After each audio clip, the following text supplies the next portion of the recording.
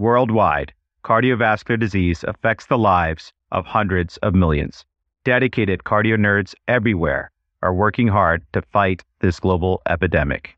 These are their stories.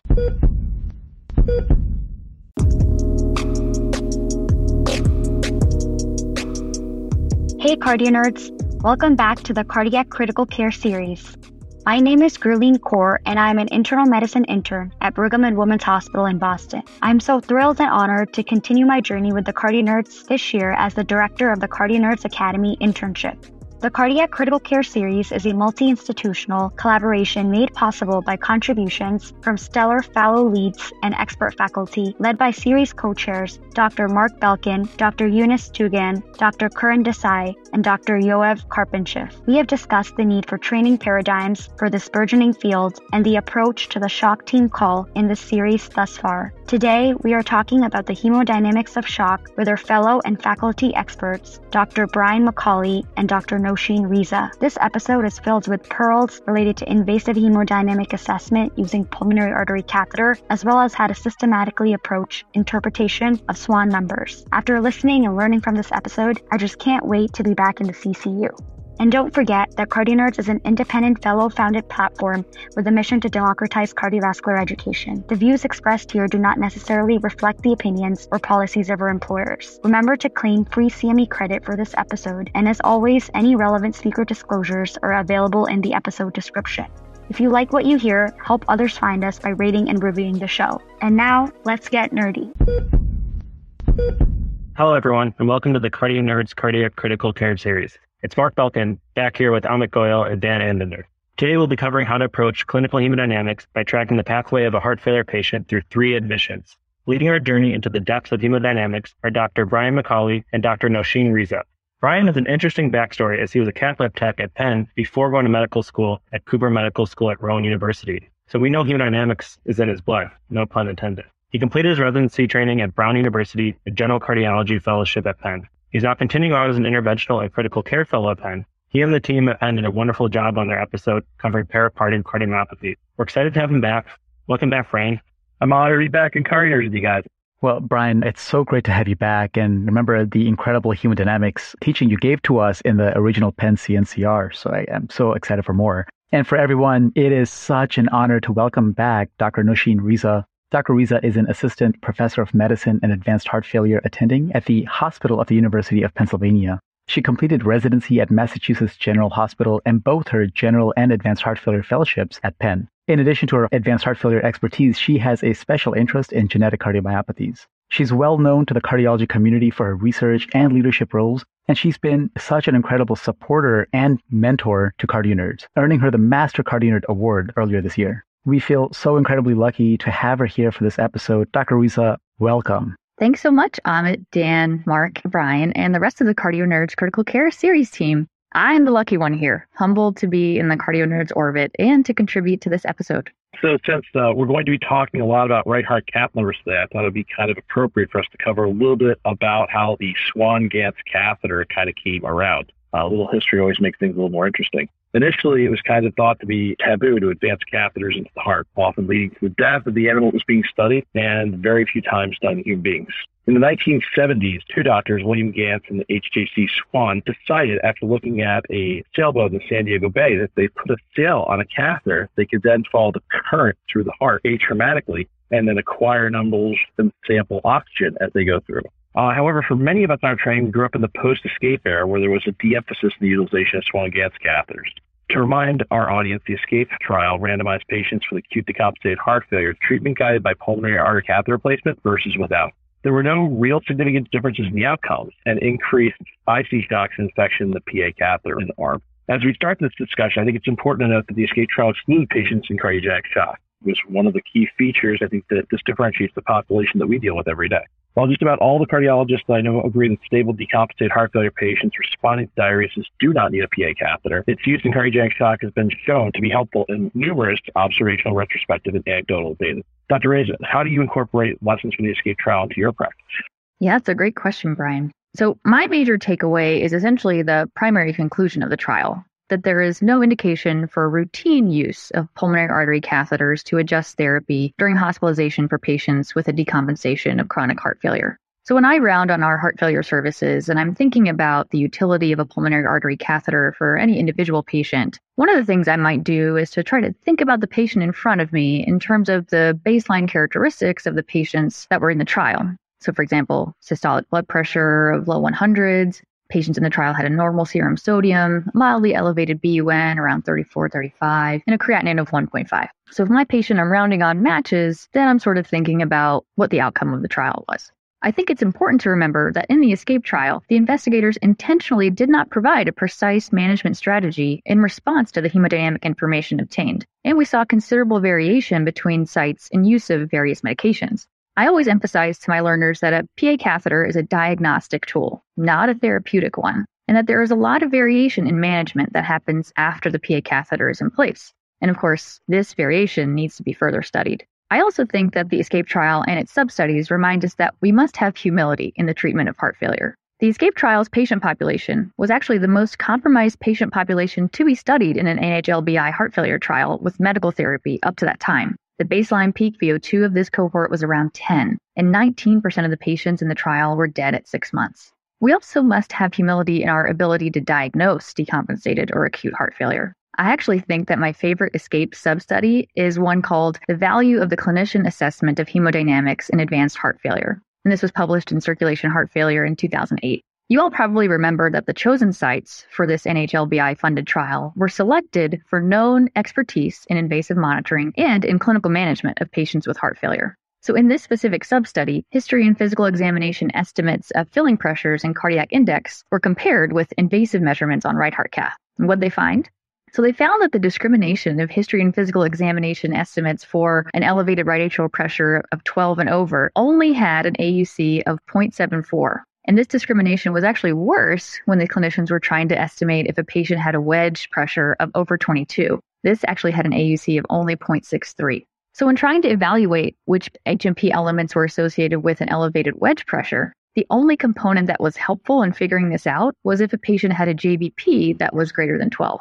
They looked at orthopnea also to see if that was a marker for increased wedge pressure, but that was only significant when they assessed for a wedge of over 30 millimeters of mercury. So of course, you might be wondering about what are the other typical components of a heart failure review of systems? How did things like asking about gastrointestinal distress or fatigue or dyspnea or exam signs like Rales, ascites, edema, and hepatomegaly, how did they perform? Well, these actually in this study were not sensitive for accurately classifying an elevated pulmonary capillary wedge pressure.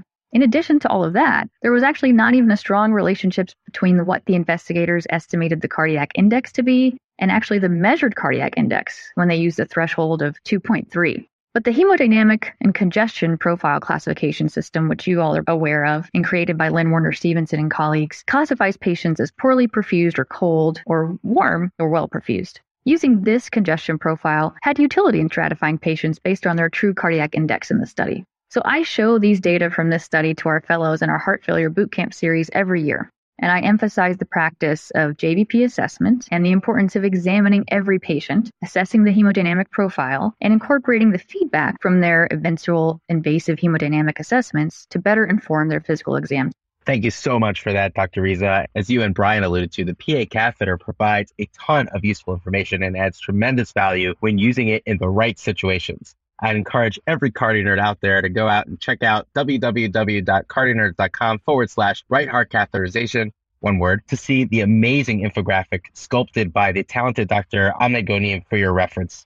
Mark, it might be useful to review the indications. When should we reach out for that old Swan-Ganz catheter and gain a lot of insight into our patients? What would you say? Exactly. The common question is then, based on what we know from trials, specifically ESCAPE and others, is what are the indications to use a big PA catheter? So there's a class 1 indication to use a PA catheter for patients with respiratory distress or impaired systemic perfusion when clinical assessment is inadequate.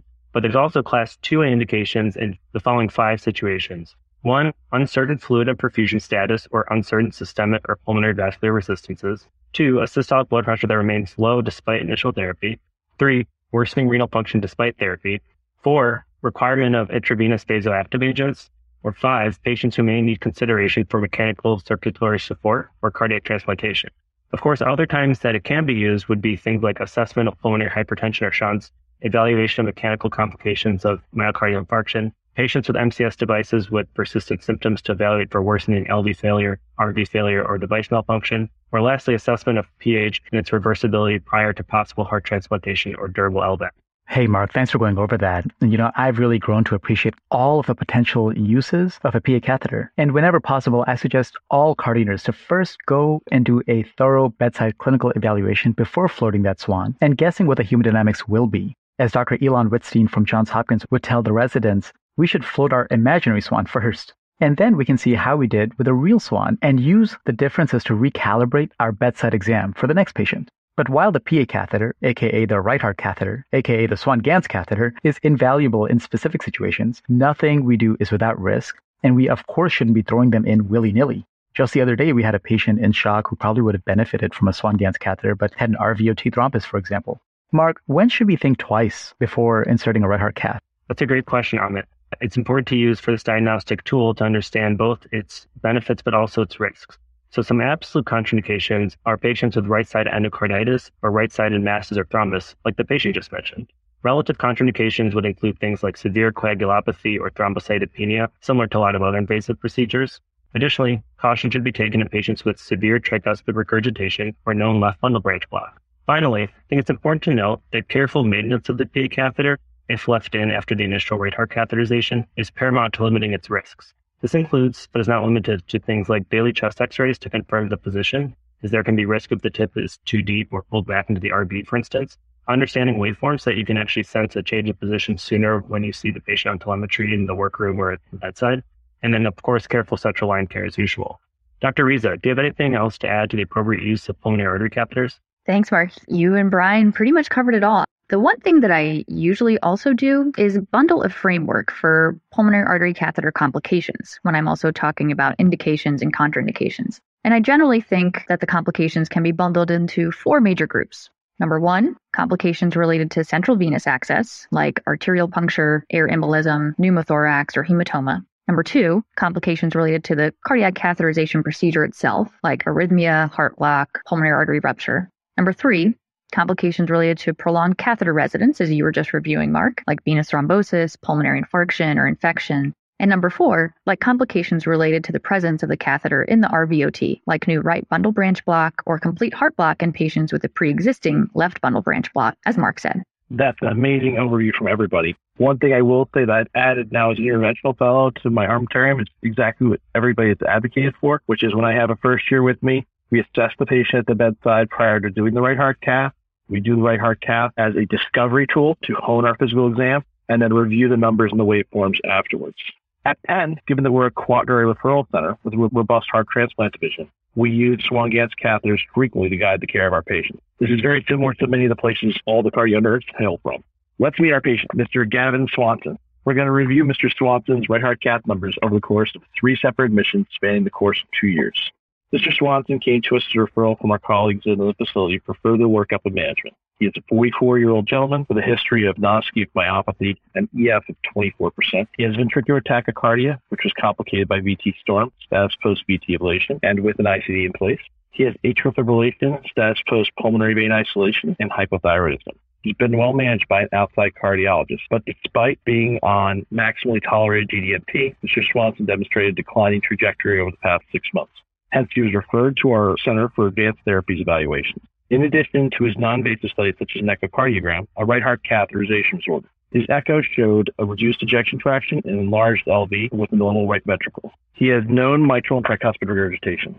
Dr. Riza, what is the role for obtaining invasive hemodynamics in this context? Well, first, the genetic cardiologist in me just needs to take a minute and say that this patient sounds like someone who may have an arrhythmogenic cardiomyopathy, and specifically left dominant or ALVC. His demographics and clinical course thus far make me think of the genetic causes of ALVC, and I wonder if he might have a disease-causing genetic variant in lamin, desmoplakin, filamin C, desmin, or phospholamban. But back to your original question. We use right heart catheterization to officially characterize hemodynamics, evaluate potential barriers to advanced therapies, and to elucidate a pathway forward for optimizing medical therapy. Often during these evaluations, we find individuals who are on the edge of hemodynamic stability, and the right heart cath helps us further define those phenotypes of isolated LV, isolated RV, or biventricular dysfunction, and identify those in need of intervention such as inotropes, aggressive diuresis, or early mechanical support. Okay, sounds like invasive hemodynamics will help us advance Mr. Swanson's care. Before we go through it all, cardio nerds, be forewarned, and there's a lot of information here. If you can't catch it all, definitely feel free to rewind and re-listen. We'll also include all the numbers in this episode's show notes. We encourage you to pause and try interpreting the hemodynamic picture on your own before proceeding. Okay, Brian, looks like Amit already got the right heart cath in. Can you go over the numbers? It's my pleasure to. Let's walk through Mr. Swanson's right heart cath tracings together, and we'll walk through how we interpret each tracing itself. So when we look at right heart tracings, there's a couple things to kind of look at. First off, we want to look to see what our scale is. In these tracings, you'll see specifically that it's a 50 scale. You'll also see that the electrocardiogram is of good quality and the tracings themselves are of good quality. In other words, there's no disruption in the live waveforms. The lines are not abrupt. They're wavy and have a kind of like small waves on an ocean appearance. So looking at his tracings, the three events that we kind of look at in the right atrial tracing is A wave, is V wave, and the mean pressure. So the A wave is the first positive deflection after the P wave in the electrocardiogram. So drawing a line straight down, you'll see that our A wave is approximately 6. Sometimes in some individuals, you can actually see a C wave, which is what splits the X descent into the X1 and X2 portions. The C wave, in this case, is not really visible and therefore is estimated at approximately 5. And then the V wave, which occurs in most people around the T wave, in this case is around 8, which jives with what we've seen with his echo. He has mild to moderate TR, and so you'd expect to see a bit of a V wave that was more prominent than the A wave that we saw to begin with. Moving on to his ventricular tracing, we now see similar electrocardiogram, similar range of 50 scale, and rectilinear waveforms. In other words, waveforms that look like rectangles. There's a very low diastolic number, a high systolic number, and then we look for the end diastolic number. So the three things we're kind of looking at here are the systolic, the diastolic, and the end diastolic. The diastolic is the very lowest portion of the tracing. The systolic is the highest portion of tracing. The diastole feeds that systole, so you should look at the diastole preceding the systole. And the end diastolic pressure is straight down from the R wave, and that's how you determine that. The end diastolic pressure and the mean pressure of the right atrium, without any kind of stenosis, should be equal to each other. Moving forward, we move into the pulmonary artery. And in the pulmonary artery, you'll see an absence of a very low diastole. And what you'll see is more of what looks like an aortic waveform, or a typical aortic waveform that you're used to seeing, where you have a systolic, a diastolic, a dicrotic notch. When you look at his tracing in particular, you'll see that there is a systolic pressure, a diastolic pressure that is 35, a diastolic pressure of 13, and the mean is arithmetic. In other words, 2 times your diastolic pressure plus 1 time your systolic pressure divided by 3, in this case 21. Lastly, we'll look at the pulmonary capillary wedge pressure. If this looks very similar to the right atrial pressure that you're seeing before, you would be correct. You're looking at an atrial pressure tracing, in other words, small waves kind of on an ocean, not rectilinear, not triangular like the PA waveforms. And in this case, what we're seeing here, or the things that we're concerned about here, are the A wave, the V wave, and the mean. So again, after the P wave, we'll notice that there's the first positive deflection, which in this case is the A wave at 13. And then we'll notice the X descent, which is, I would say, kind of truncated. And so the wedge tracing has, midway between that 13, I would say, and 11 would be 12. And that would be our mean pressure. And then the V wave here is to 17. So the V wave is much higher than the A wave. We also take into account our aortic pressures at the time, which, our aortic pressure was 114/66 with a mean of 82. Other things that we need to kind of do our calculations are the hemoglobin, which was 13.6, his PA stat, which is 72.4, and his AO saturation, which we had as a surrogate through his pulse oximeter at 96%. When we placed all these items together, we came up with a fixed cardiac output of 6 liters per minute, a cardiac index of 2.9 liters per minute, a systemic vascular resistance of 1,026 dynes per second per centimeter to the fifth, a pulmonary vascular resistance of 1.5 units, a cardiac power output of 1.1 watts, and a pulmonary arterial pulsatility index of 4.4. So that is a lot of information in a short period of time. We're going to step back for a second here and kind of think about this more globally. So when I look at this, and when I look at all hemodynamics for right heart cath, I think about what's the preload, what's the afterload, and what's the cardiac output. Later down the line, I kind of split hairs a bit and say, how's my RB doing and how's my LV doing? So when I look at these numbers, I see that as far as filling pressure is concerned, he has elevated left-sided filling pressures with normal right-side filling pressures. He has systemic vascular resistance that is in the normal spectrum. and pulmonary vascular resistance that is in the normal spectrum. And his cardiac output is adequate, as is his cardiac index. When I think about, his cardiac power, which is a measurement of left side function, I look at 1.1 watts as being dysfunctional or impaired, and a pulmonary arterial pulsatility index, which is a measurement of RV function, at 4.4 as being functional. So this mirrors, I think, what we saw in his echo, that we have an LV that is stretched to the end and is poorly functional, and that we have an RV that is well functional. And overall, he is in a balanced state. Brian, wow. What a masterful overview of this patient's hemodynamics and just a pristine way to approach what is a really complicated diagnostic test. And, while we all enjoy the undulating pressure waves and how they change as we pass from one chamber to the next, ultimately we have to pick specific numbers to record for the right heart cath report. And, I think your right heart cath gave us a lot of information for this patient, but like any other diagnostic test, if it's bad data in, it's going to be bad data out. So, Dr. Reza, what are some best practices for us to consider in how to measure the actual pressure waveform so that we can arrive to the conclusions that Brian just led us through?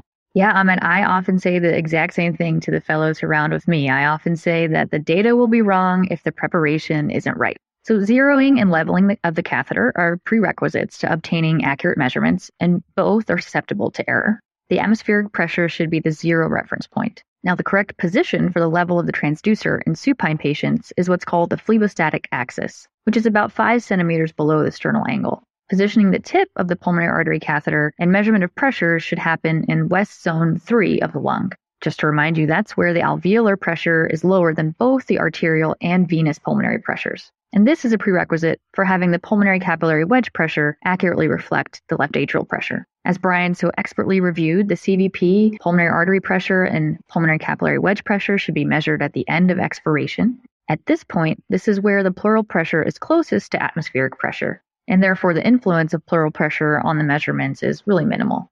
At end expiration in the spontaneously breathing patient, the pressure is measured near the maximum or sort of peak value of the waveform. And by contrast, pressure is measured at the minimum value or sort of nadir of the waveform in the mechanically ventilated patient to account for the impact of positive pleural pressure. We also try to limit conscious sedation in supine patients to minimize the effect and the hemodynamic effect really of these drugs and their effects on the cardiopulmonary system. Now, don't be afraid to confirm your pulmonary capillary wedge pressure measurements using fluoroscopy in the lab, waveform analysis as Brian walked us through, and even checking the pulmonary capillary wedge saturation to make sure you have correct data. CVP and pulmonary capillary wedge pressure, if you're using it as a surrogate for the left atrial pressure, should be done by taking the mean of at least 3 or more consecutive beats, and as Brian said, at the mid-A wave. And we also need to be aware of waveform pitfalls and artifacts like catheter whip, damping, over-wedging, and under-wedging, and strategies to address each one of these. We also need to be aware of the situations in which the wedge pressure may actually not approximate LVEDP if that's what you're going for, and this can happen in situations like pulmonary veno-occlusive disease, mitral stenosis, or VSD, as a few examples. Wow, thanks, Dr. Reza. Bad data can be worse than no data, and these are great tips to help us. Next, can you walk us through your systematic way for interpreting right heart cath numbers, and how would you interpret our patients' numbers? Sure. And I have to say, this is why I love rounding with Brian in the CCU, because he can walk you through it just as good as I can. But the first thing that I say to residents in our CCU is when we start reviewing hemodynamics on rounds is that we have to know what is measured and what is derived. I like to start by looking at what is measured first. And so as Brian reviewed, that would be our biventricular filling pressures, the RA and the wedge pressure. I compare those to the normal values in my head, and then I sort of figure out what I'm expecting to see on this patient's physiology based on what I already know about the patient, and then I see if those two things match. I'll then move to the PA pressures and the systemic pressures in the map and repeat the same process, compare those to normal values, then to what I'm expecting to see about this patient's physiology, and do the same. Then I'll move to the PA sat, the hemoglobin, the AO saturations, do the same process. And then I'll start to formulate what I should expect to see for the calculated values like cardiac output and index, SVR, PVR, and the other measures of biventricular function that we reviewed like cardiac power and PAPI. Going through hemodynamics in a systematic way in anticipating each measurement and calculation is invaluable to forming your own management plan and to catch any incongruencies. I always look at the waveforms myself, and it's great when I have a fellow on rounds like Brian who does that with me, and to make sure that I agree with the measurements that were recorded in the lab, and to make sure those potential pitfalls that we addressed earlier don't compromise our data. So just as Brian said, I would interpret this patient as having normal biventricular filling pressures, a preserved cardiac output and index, but evidence of LV systolic dysfunction and limited cardiac reserve. He's normotensive, not hypoxic, and has a normal hemoglobin. And he does catch my attention for having a mean pulmonary artery pressure of 21 millimeters of mercury and a PVR of 1.5 with a wedge of less than 15. The latest World Symposium on Pulmonary Hypertension proposed lowering the threshold of diagnosis of PH to a mean pulmonary artery pressure of more than 20. So this is actually something to watch over time in this young patient. Dr. Riza, I love the idea of understanding measured versus derived values from our right heart cath interpretation, and then also how you always fact check and look at the waveforms yourself.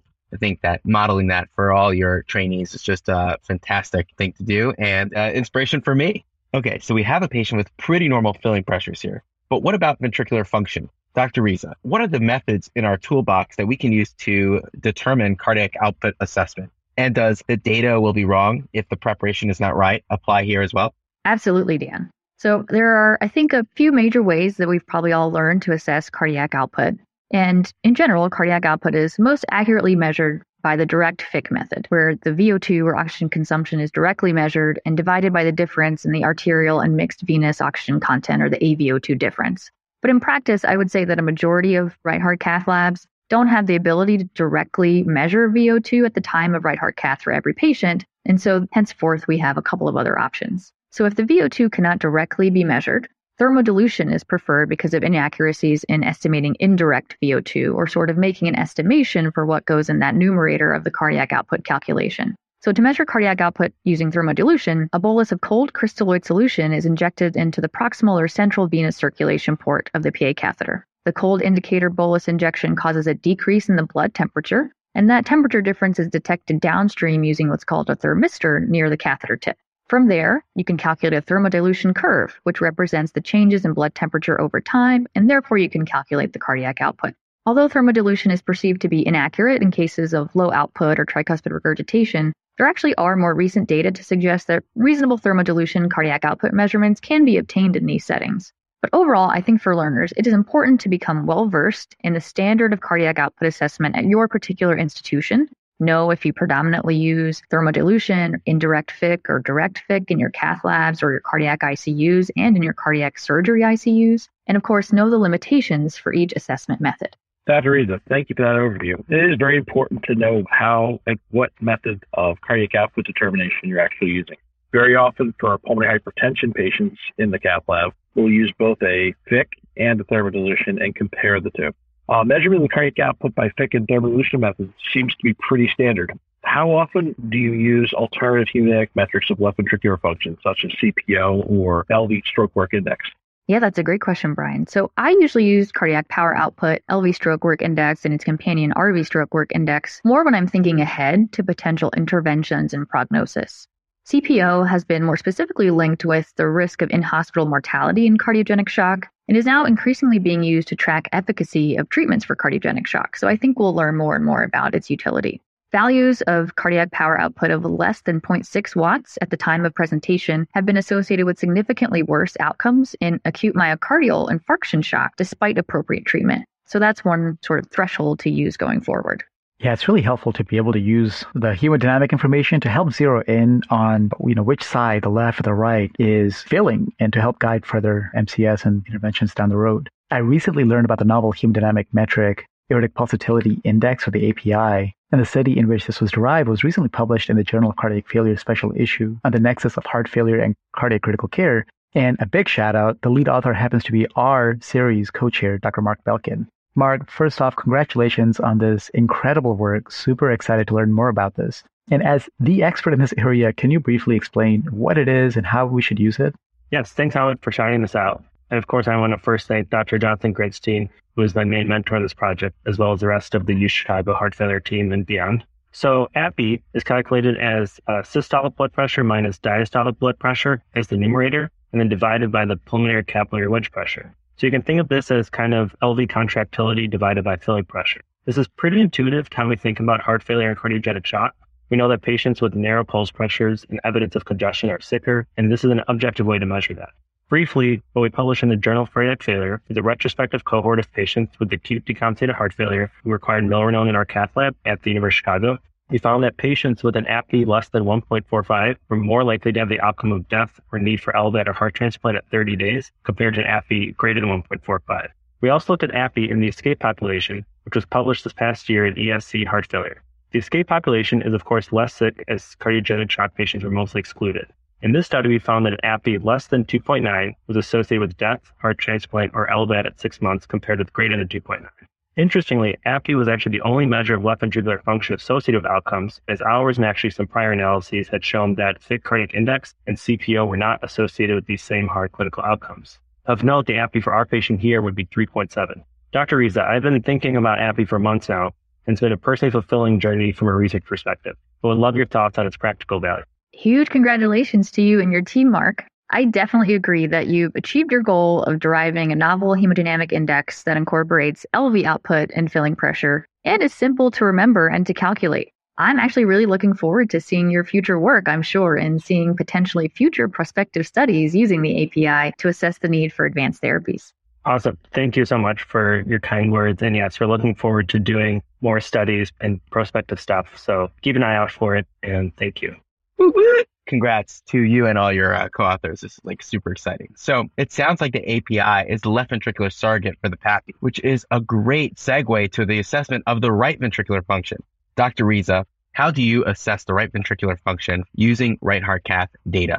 Yeah, so I think Brian mentioned a couple of these earlier in our first set of hemos. Now we've seen that there are a few newer derived parameters that can serve as indices of RV function. And those include RV stroke work index, and the CVP to wedge ratio.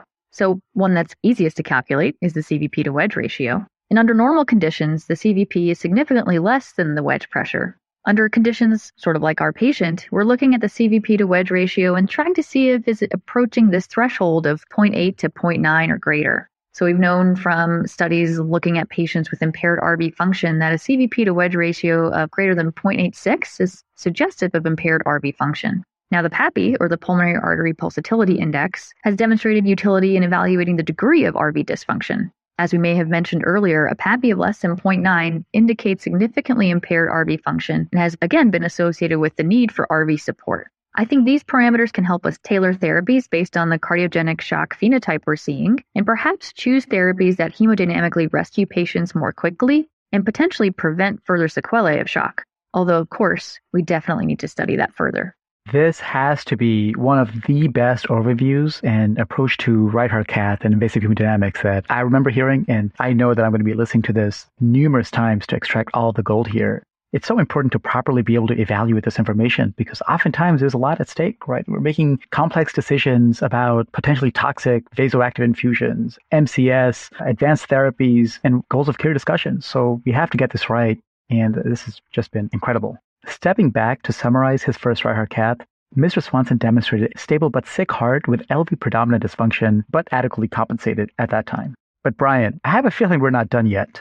That's right, Amit. Several months later, we received a shock call from an outside hospital. Cardio nerds, we discussed the importance of the shock team in episode 2 of the series with Dr. Anu Lala, so be sure to listen in if you've missed it. During this particular call, Mr. Swanson presented to a different hospital with several days of fevers, chills, nausea, anorexia, and dysuria. He was hypotensive with a blood pressure of 84/46 and a mean pressure of 58. His heart rate was 92 beats per minute. Respiratory rate was 22. He had a temperature of 102 Fahrenheit, and his stat was 95% on room air. His initial lab workup showed leukocytosis 15 with a anemia, an AKI with a creatinine of 1.4, with his baseline as being 0.9, hypochloremia to 90, and an anion gap of 19 with an elevated lactate of 3.5. His urinalysis showed pyuria with more than 10 white blood cells per high-powered field, a positive leukocyte esterase, positive nitrates, and moderate bacteria. Both the urine and blood cultures grew gram-negative rods.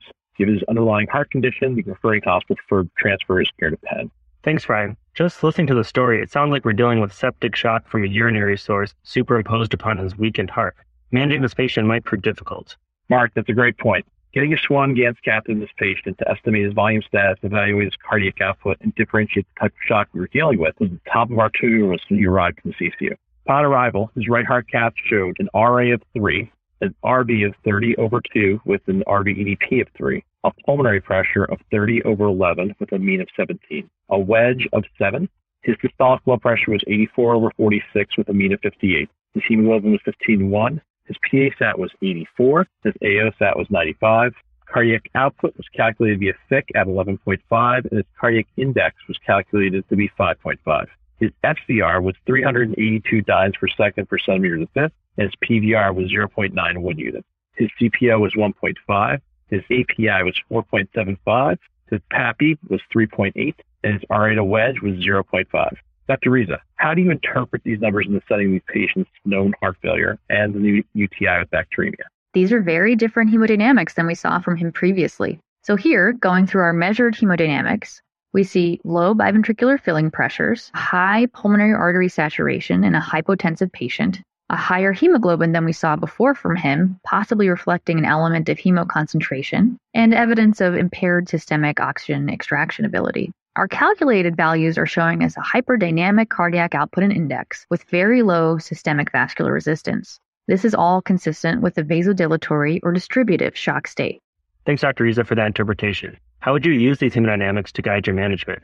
And also, would you leave the PA catheter in place until the patient is stabilized, or consider removing it after the initial hemodynamic assessment? Yeah, Mark, this is a really valuable set of information from these opening hemodynamics because you now know that the predominant issue here is a vasodilatory or distributive shock state, and therefore you can target your therapies such as judicious fluid resuscitation, vasopressor support, while you treat the infection and achieve source control. Now, I bet if you'd ask 10 different heart failure clinicians, you would get 10 different answers about what to do with the PA catheter, but I'll just give you my opinion here. In this case, given his bacteremia and again the unusual presentation of a severe urinary infection like this in a young man, my concern is that we might have to address a source in the genitourinary system. So I would remove the PA catheter and use other clinical markers of organ perfusion to guide my treatment.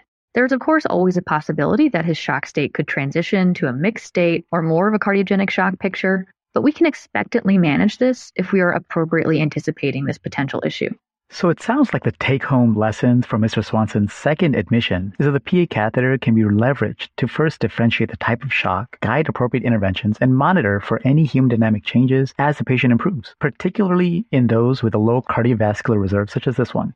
But Brian, you told us we'd get the opportunity to learn from 3 sets of hemos. Don't leave us hanging, man. I promise not to disappoint. Approximately 10 months later, Mr. Swanson presented to the outpatient office routine follow-up. After being evaluated by his heart failure attending, he was sent directly to the ED for admission and obtained a right heart catheterization on his way to the CCU. His right heart catheterization during this admission is significantly changed from his prior one. So his RA here, his mean RA pressure was 23. His RV was 70/22 with an RVEP of 23. His PA pressure was 70/38 with a mean of 49. His wedge pressure was 41 with V waves to 54. His AO pressure was 108/71 with a mean of 85. His hemoglobin was 11.5. His PA-SAT was 26, and his AO-SAT was 99. His calculated FIC was cardiac output was 2.3 liters per minute, and his calculated FIC cardiac index was 1.1. His SVR was 21 dynes per second per centimeter to the fifth. His PVR was 3.9 Wood units. His CPO calculated output was 0.43 watts. His API was 0.9. His PAPI was 1.4. And his RA to wedge ratio was 0.61. Hey, this is a very different hemodynamic profile. It's a good thing the clinic sent him for admission. Dr. Riza, can you please walk us through how would you interpret these numbers? Sure, and this is a great catch by the clinic attending. So again, our measured values demonstrate significantly elevated biventricular filling pressures, severely elevated pulmonary artery systolic pressure, and along with that, an elevated mean PA pressure, and severely decreased pulmonary artery saturation. He's not frankly hypotensive, and his proportional pulse pressure is actually higher than I would expect it to be, but he's newly anemic now and not hypoxic. Now, our calculated values demonstrate a severely depressed cardiac output and index, severely elevated systemic vascular resistance, and an elevated pulmonary vascular resistance as well. And the ancillary parameters that we discussed earlier, like cardiac power output, API, PAPI, and CVP to wedge ratio, are really telling us that this is an LV predominant problem. So overall, this person is in severe cardiogenic shock with elevated biventricular filling pressures and evidence of pulmonary hypertension, and we have multiple therapeutic pathways to target here. Thanks so much for that, Dr. Riza. In addition to the numbers, a ton of information can be gleaned from evaluating the tracings themselves. As we talked about earlier, you should always evaluate the tracings you have in front of you. So we do not want to be hypocritical here. So definitely, cardio nerds, check out these tracings in the show notes. And if you look carefully at the pulmonary arterial tracing, you might notice a beat-to-beat variability within the waveforms. And this is actually mirrored in his arterial line. This is a finding of pulsus alternans caused by increased resistance to left ventricular ejection due to an elevated SVR. So taking it all together, this patient would be in a SCAI stage C or classic cardiogenic shock. And a reminder for everyone that we went into the SCAI stages as well as other classifications for shock with Dr. Anu Lalla in the previous episode of the series. Dr. Ruiza, how does this right heart cath guide your next steps in approaching his care? So I'll say first that in addition to the right heart cath numbers, I would like some additional lab information to help me assess his end organ function. Maybe we can guess that he was mentating okay since he presented to clinic for a routine appointment, but I would like to know his serum sodium, potassium, and his hepatic and renal function to help guide my immediate interventions and to assess his response to therapy. So based on these hemodynamics and assuming that his end organ function is not on a perilous trajectory, we first need to warm him up so then we can dry him out. So I would start with inotropic support with something like milrinone first and an intravenous vasodilator like nitroprusside. With these two interventions, we hope to see an improvement in his cardiac output and index, and hopefully his urine output should pick up. He should start diuresing, and we would augment that with IV diuretics next. He really requires hourly, or you could even say minute-to-minute assessment of his response to these therapies and clinical status because he's in such dire straits. And we have a low threshold to escalate to a higher level of circulatory support if these medical interventions are not adequate. I told you at the beginning that I was also concerned that he had an arrhythmogenic cardiomyopathy, so I'm going to be closely monitoring him for any increase in arrhythmia burden on inotropes. And if that should happen, we would need to consider a more stable platform like temporary mechanical circulatory support. Thank you very much, Dr. Ruiza. Exactly as you said, we started him on milrinone nitroprusside in the unit. We were able to drop his SVR and increase his cardiac output. Once he was open and warm, we started aggressively diuresing him, successfully so. However, approximately 2 days into our aggressive therapeutics, he developed incessant VT and ended up going to VT storm. Thankfully, we have an excellent shock team here, and we recognized we had kind of reached the end of the medical therapeutics that we had that were available for him. He had already been worked up for transplant, and now it was a matter of choosing the appropriate mechanical circulatory support to actually act as a bridge to get him to transplant. After a review of all of his cardiac hemodynamic indices and his current trajectory, the decision was made to place him on the VA ECMO. And in sum, he got a heart about a week later and has been doing quite well. Wow, Brian, it sounds like he was in dire circumstances, but received fantastic and absolutely stellar care with you and your team at Penn. What a great ending to a complex story. He had a complex course, and there was a lot to discuss here about the management of VT and the use of escalating forms of mechanical circulatory support. Luckily, we have some upcoming episodes in the series that will take deep dives into these topics, such as our cardiac critical care episode with Dr. Naveen Kapoor and Vanessa Bloomer, who will discuss isolated left ventricular shock and the use of mechanical circulatory support, and our episode featuring Dr. Sean Dickden, who will discuss the management of VT. Thank you, Dr. Ruiza, for all of your teaching pearls. This was an amazing review of invasive hemodynamic assessment and interpretation. An understanding of the nuances of hemodynamics is incredibly important. As you said, the data will be wrong if the preparation is not right. Thank you, Brian, for putting together these amazing cases. And finally, thank you, Cardio Nerds, for tuning in to another great installment of the Cardiac Critical Care series. Can't wait till next time.